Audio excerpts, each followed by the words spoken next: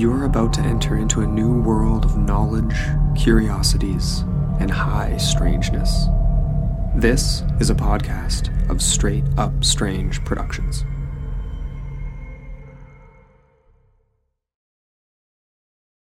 But the hand of Providence was there, as you all know very well, to spare the life of the little one on the murderers to tell. And when she rose from her strawy grave, to Carter's house she went, and told them of the tragedy and the terrible night she had spent. And when George Taylor heard of this, he went to his brother Bill, and told him of the mistake they had made. There is one we did not kill. This is episode 94, The Meeks Family Murders.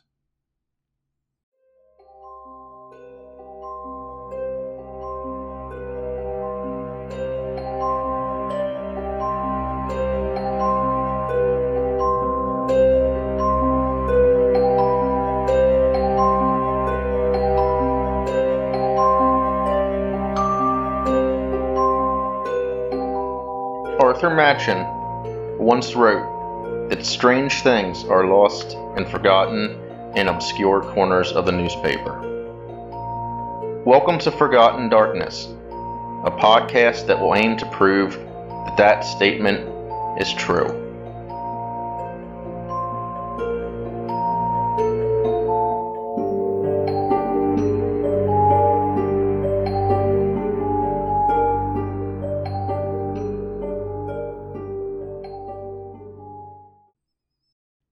It was early on the morning of May 11th, 1894, that a Mrs. John Carter, living on a farm just outside Browning, Missouri, was startled by a knock at the door.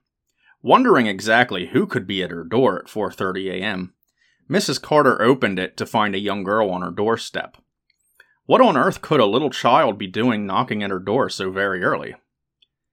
The girl came in the house, and Mrs. Carter was taken aback to notice she was very clearly severely injured and covered with blood. The girl was 7-year-old Nellie Meeks, daughter of a local farmer named Gus Meeks. For as injured as she was, Nellie was quite lucid and clear about what had happened to her. Nellie said that the night before, a wagon had arrived at the family's home. Her father gathered everyone, her mother, herself, and her 2 younger sisters, and together the family of 5 got into the wagon. They had started driving back toward Browning from their outlying farm. When they were near the Jenkins schoolhouse, one of the men shot her father. Her mother jumped out of the wagon and was also shot. Then, she said, she and her sisters were beaten with rocks. As she lay half-conscious, she seemed to recall that the wagon kept driving. She awoke hours later, wrapped in a blanket with the bodies of her family. She crawled out of this and realized they were buried in a haystack. Then she clambered her way out of the haystack and, seeing the lights of a house nearby, made her way towards it. The house, of course, was that of the Carters. Mrs. Carter sent her son Jimmy to go over to the farm the girl had indicated, that of a prosperous farmer named George Taylor. Some accounts state that Jimmy was Mrs. Carter's nephew rather than son. I'm not sure which was actually the case, but more sources seem to agree that he was her son, so that's what I'm going to go with. I found a James B. Taylor from Browning, Missouri, who would have been about the right age, 9, in 1894. When he arrived, he was surprised to find George Taylor out and about, harrowing his fields. This seemed a bit strange. It had rained the night before, and the ground was muddy, not ideal for harrowing. Jimmy walked over to George and told him about the girl that had appeared at their house. The 2 walked over to the haystack and searched through it to find the bodies of 4 members of the Meeks family, Gus and Delora Meeks, ages 31 and 26 respectively, as well as 2 daughters, 4-year-old Hattie and 1-year-old Mamie. They then walked back to George Taylor's house, and he mounted a horse to ride into Browning and inform his brother William. Unsurprisingly, he never came back. Eventually, Jimmy realized this and returned home. His mother notified neighbors and the authorities. One thing that took me aback when researching this is just how quickly the pieces were put together and the case basically solved. When I first start researching a case, I'm often just becoming familiar with it too. I'll usually come across a mention of the case in the paper while I'm researching another story, and I'll briefly look into it to see how much information there is available on it, and it goes on my list to look into eventually. So while I knew the bare bones of the Meeks murders, who committed them, etc., it wasn't until tracking down the initial report of the murder that I realized it had been essentially solved by the time the paper went to press, so only a handful of hours. It seems once it was known the surviving girl was Nellie Meeks, and that her father was Gus Meeks, people knew who had done the murders and why. Let's go back in time 4 years, to 1890. George Taylor was established as a prosperous farmer, and his brother William was even more so, being a banker and a local politician. In 1890, the reasons why began to become apparent. A forged check was brought to William Taylor's bank in Browning, and he refused to pay.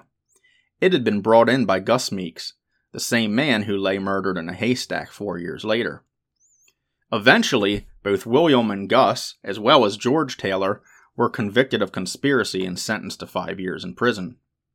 In the end, though, none of them ended up going to jail for any significant length of time. Other scandals and accusations were made against William Taylor over the years. He burned down a photography studio for insurance money, and also an adjoining lumberyard owned by a relative, presumably also for insurance money. But he never suffered any consequences for these. His position and wealth got him delay after delay on legal proceedings. In 1893, there was another scandal involving cattle stolen from Warren McCullough of Milan. In this case, William Taylor, Gus Meeks, Arthur Bingham, and Abner Page were arrested and charged with the theft.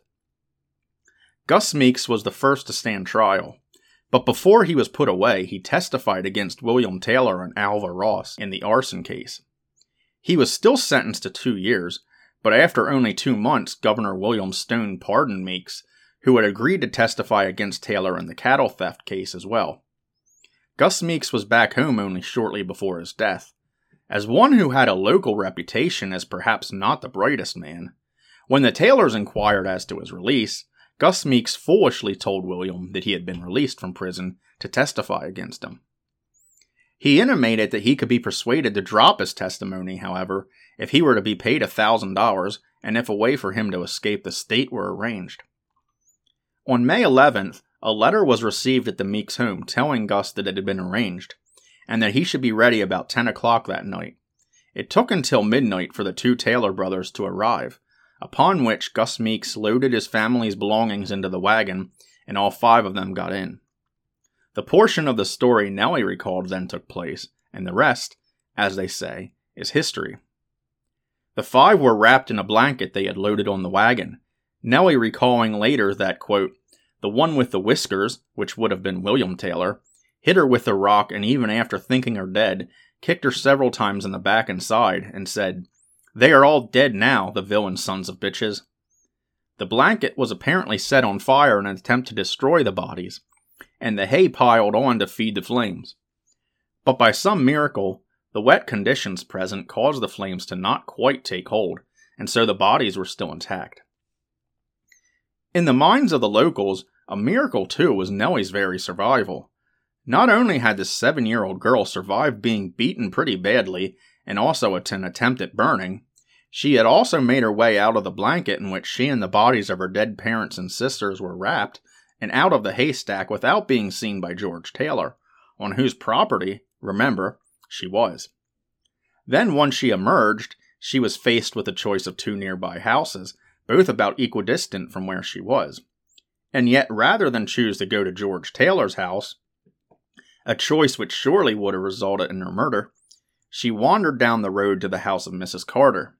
In later years, when the Meeks murders were immortalized in a number of murder ballads, this luck was attributed to supernatural intervention, whether by God or the spirit of her mother, varies.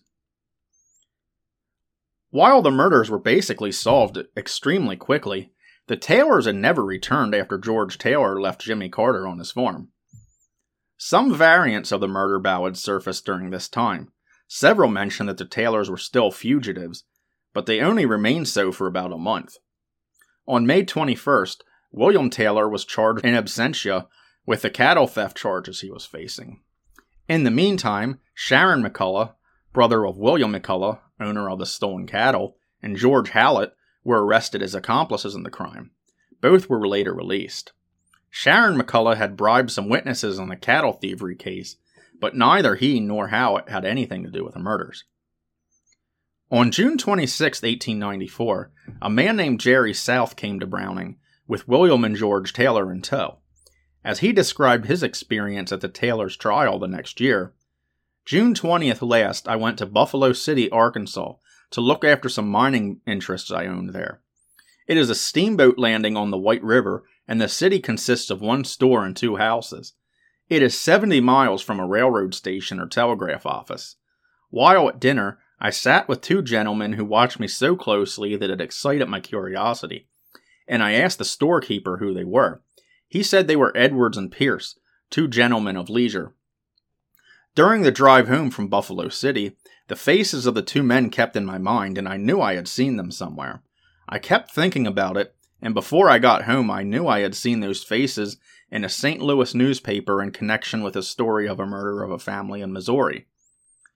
When I got home, I went to the newspaper office and hunted up the paper, and there were my men. They were the Taylors and no mistake. I telegraphed to Missouri and learned of the reward of $1,500 offered, and received photographs of the Taylors. The following Saturday I drove to Buffalo City again and became better acquainted with the men. They had built a boat to go down the river and were ready to leave that night.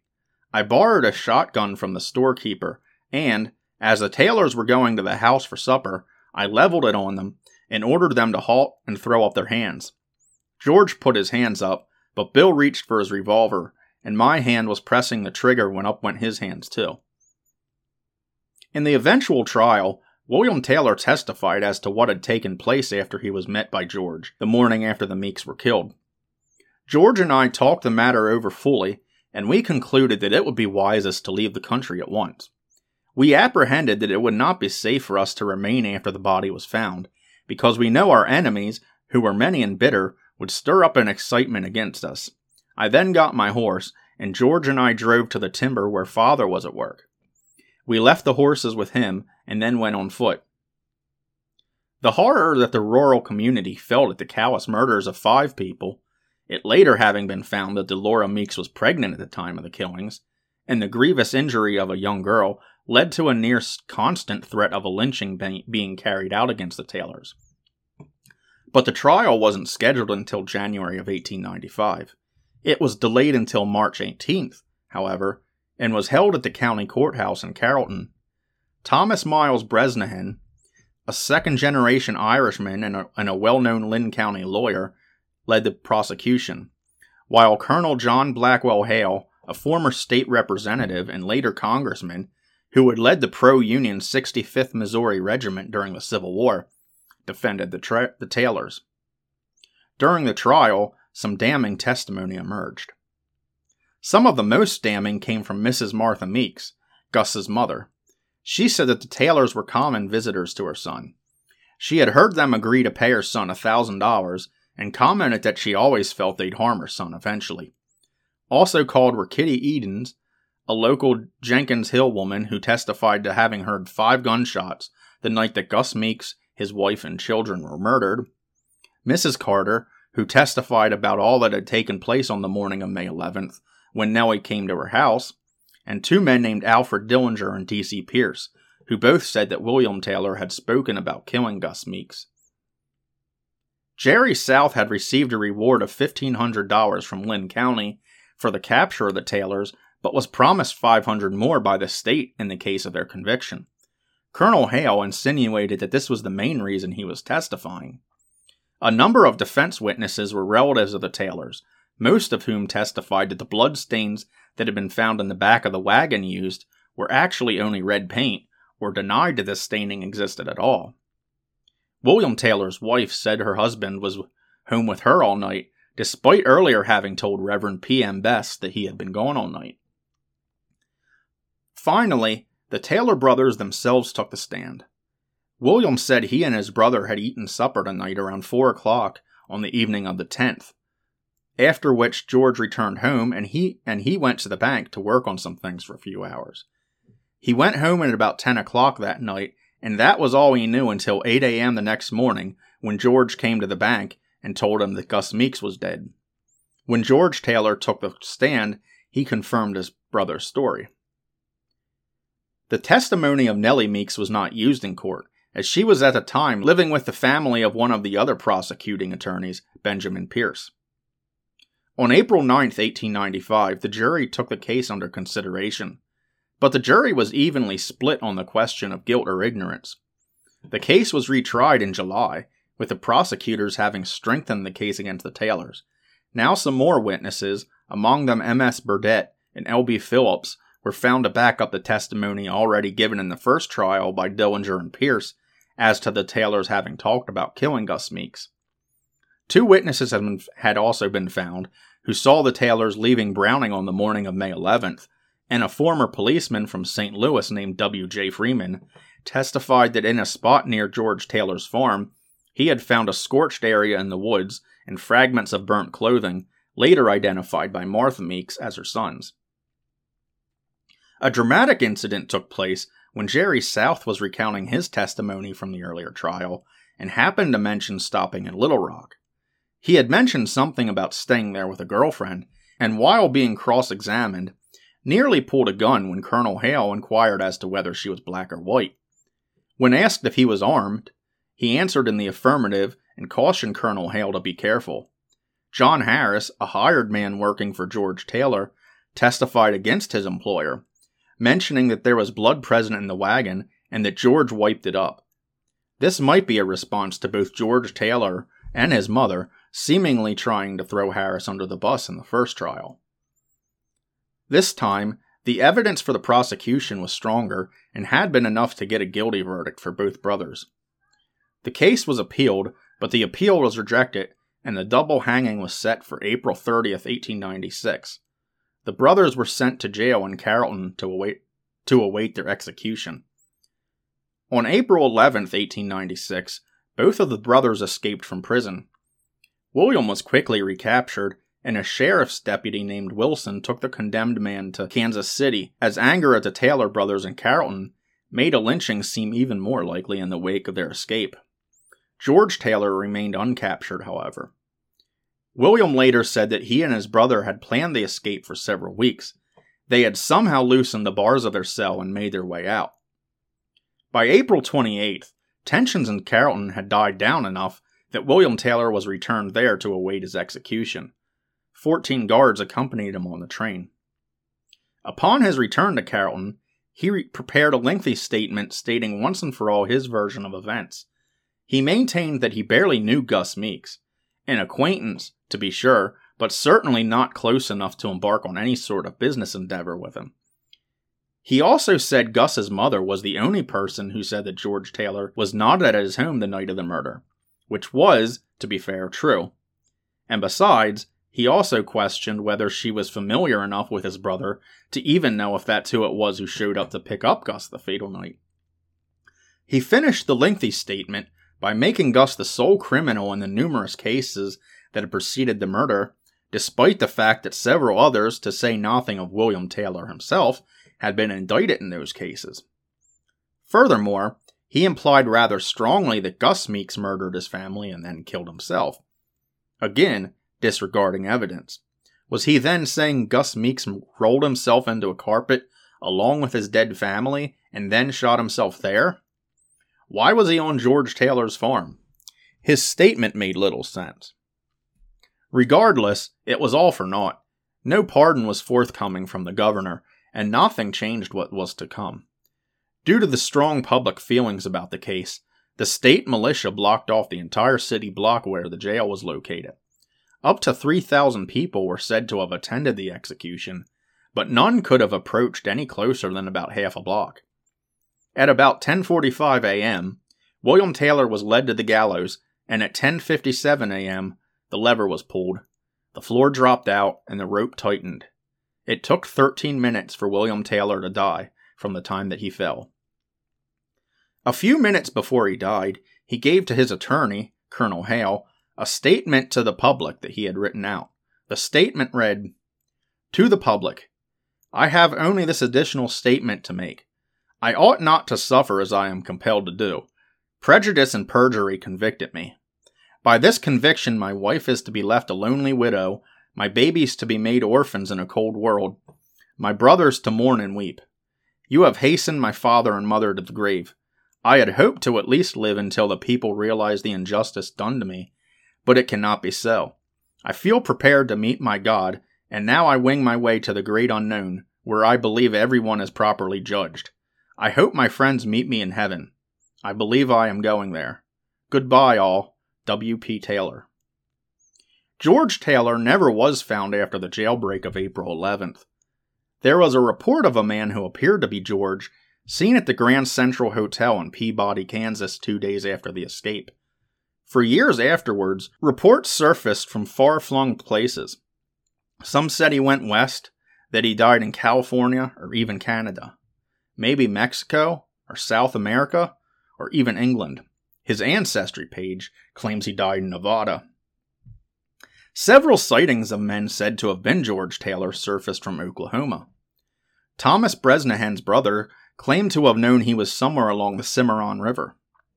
A U.S. Marshal named Hy Thompson claimed that George Taylor was living in mounds in 1902 or 1903. J.J. Fleming said he had met George Taylor in Durant. Fleming said he was certain in this since he was from Missouri and had actually met George Taylor a few times. In 1926, an old hobo died in Sand Springs, Oklahoma, on the outskirts of Tulsa. He had been living in an old city dump for about 5 years and claimed it as his domain. He constructed a rough cabin from junk he had scrounged and had what was said to be dozens of dogs patrolling his quote-unquote property.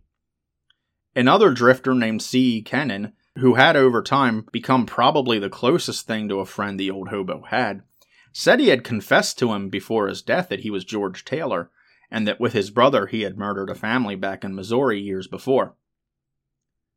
So did George Taylor die as a nameless hobo in a garbage dump in Oklahoma? Or did he just have a doppelganger in the area? Ironically, it was to the Indian Territory, later Oklahoma, that the Taylors were supposedly arranging for Gus Meeks and his family to travel when they killed them. As for Nellie Meeks, she eventually went to live with John and Mary Page, her mother's parents. It was said that for the rest of her life, she had a dent on her forehead from where she had been struck with a rock that night. When she was 17, she married 21-year-old Albert Ross Spray. A year later, in February 1905, she gave birth to a daughter named Harriet, after one of her sisters. She herself died less than a month later due to complications from the birth. Some say due to medical issues resulting from the injuries she received at the hands of the Taylors. Her daughter Harriet died in 1977.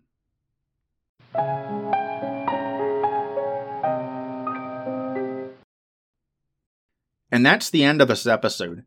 As always, a list of sources consulted for this episode can be found in the show description, and photos associated with this week's story will be on my Instagram at Forgotten Darkness. If you have a question, a comment, or if you know a lesser-known story that you'd like to see covered, leave a comment on the podcast page, post it to the Facebook page at Forgotten Darkness Podcast, or send it to our email at ForgottenDarknessPodcast@gmail.com. I'm also on Twitter at Forgotten Darkness Podcast, and you can DM me ideas there. There's links to all these pages in the show description as well. And so, until next time, this is Andrew, signing off.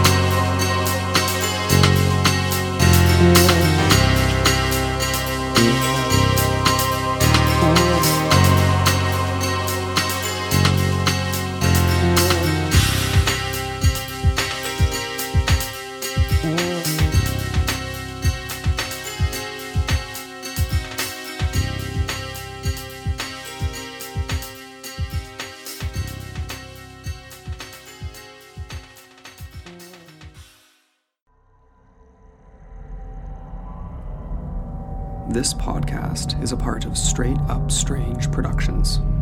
Discover more shows like this one at straightupstrange.com.